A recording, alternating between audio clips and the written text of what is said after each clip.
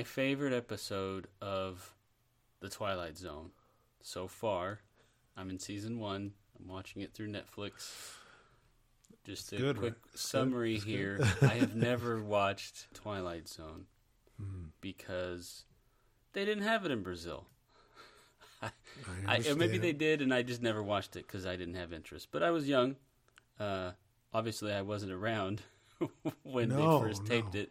But they didn't even show the reruns there that I saw.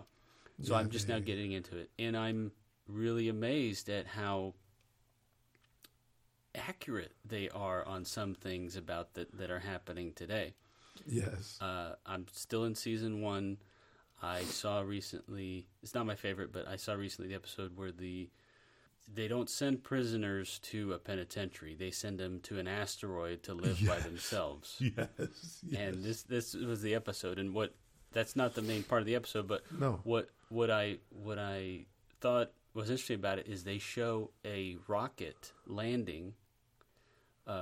Obviously, 1959. You don't. The quality's not there, but you see the rocket landing vertically, just like SpaceX rockets are landing vertically today. And this is 1959. They did this, and so I was like, "Wow, they were way ahead of their time." My favorite episode so far is it's called Third from the Sun. I don't know if you remember that one. So it's the story is these two guys. And spoiler alert, obviously, I'm going to give away. That's fine. Dude, you've seen them all, right? All of them I've seen. You just don't remember? When you say the name, I don't know which one. So this one is, they're two space engineers, chemical engineers. I don't know what they are. One's a pilot, I think. They work at a government facility doing research for nuclear research, chemical research, aerospace, all this stuff. And they get wind that there's going to be a nuclear bomb or nuclear disaster or something where they live, and they want to get themselves and their family out of Dodge, right? And so they're planning to at night get their families and get on a rocket ship and leave because they saw some sort of life in other planets far away.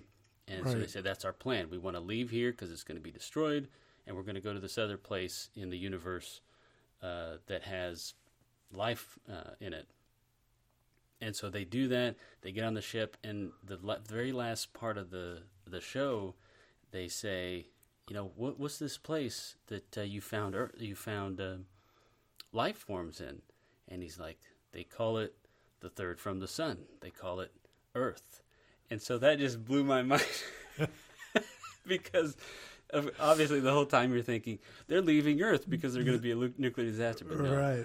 They're going to Earth. Oh man, that was I just sat there and was amazed, laughed at myself. Yes, because they're the aliens coming to Earth. Yeah, you're like, man, such a good episode. Are we getting off? These people are getting off Earth and they're going out to space, and they're like, they're coming here. Oh my God. That was my favorite so far because it's the kind of curveball story. Curveball in the story that I expect of, horror movies and suspense movies today. I was not expecting that from a 1959 show. So this is very surprising. They do a lot of that. And it is, I don't want to give away any of the shows to you. I think I gave you a couple 10 episodes in. But they are, whoever wrote that stuff was so, they were either so good with human psychology and so good with coming up with ideas that are just way out there, and even for that time, that time that everybody was so closed-minded at that point. Right. And they did some things in that show that were like, it's like, wow. And they do a lot of that at the end. But yeah, the episode you were talking about, the guy with the asteroid, and they brought him a little gift. Yeah, they brought him a robot woman. Yeah. And he fell in love with the robot. They're like, hey, everything that's been unjust, they made it unjust. The putting people in asteroids was inhuman, so they made a law. And he says, hey, we're swinging by because of the gravity. You're like, hey, these guys, they'd be stuck if they don't leave at that point. Right. And he didn't want to leave the robot. Right. He formed a bond with first he was mad at the robot, right? He didn't like it. Then they shot her in the face, and then they shot. he realized, oh, it's a robot.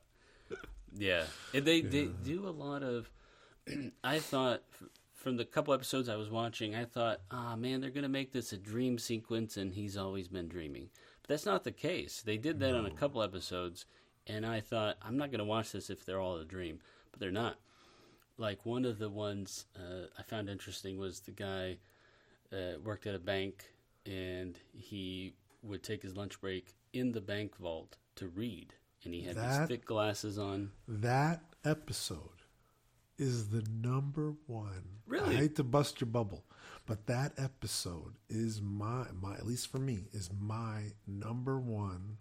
That's Burgess Meredith is the guy who does that role. And that episode is outstanding. It's great. It is great that he. So for people that don't know, he's a bank teller. He likes to read a lot. His wife hates that he reads. His boss hates that he reads.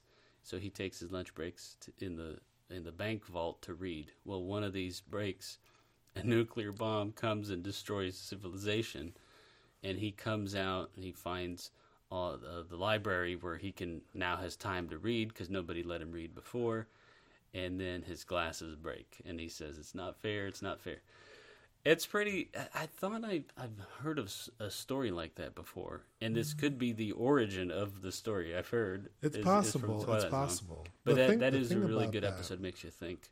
The thing about that episode was that if you met him, you would be mad at him too, because he's very and he doesn't do his job because he's reading, right? He does his job poorly. He doesn't pay attention to his wife, right? Because she's one of those wives that wants attention, and he, and she ends up doing a hurtful thing to him, right? She destroyed, and he's like, "Oh, you have to read." Oh, she faked them out, right? Right? Because she was so mad at him that she said, I'm interested in your book.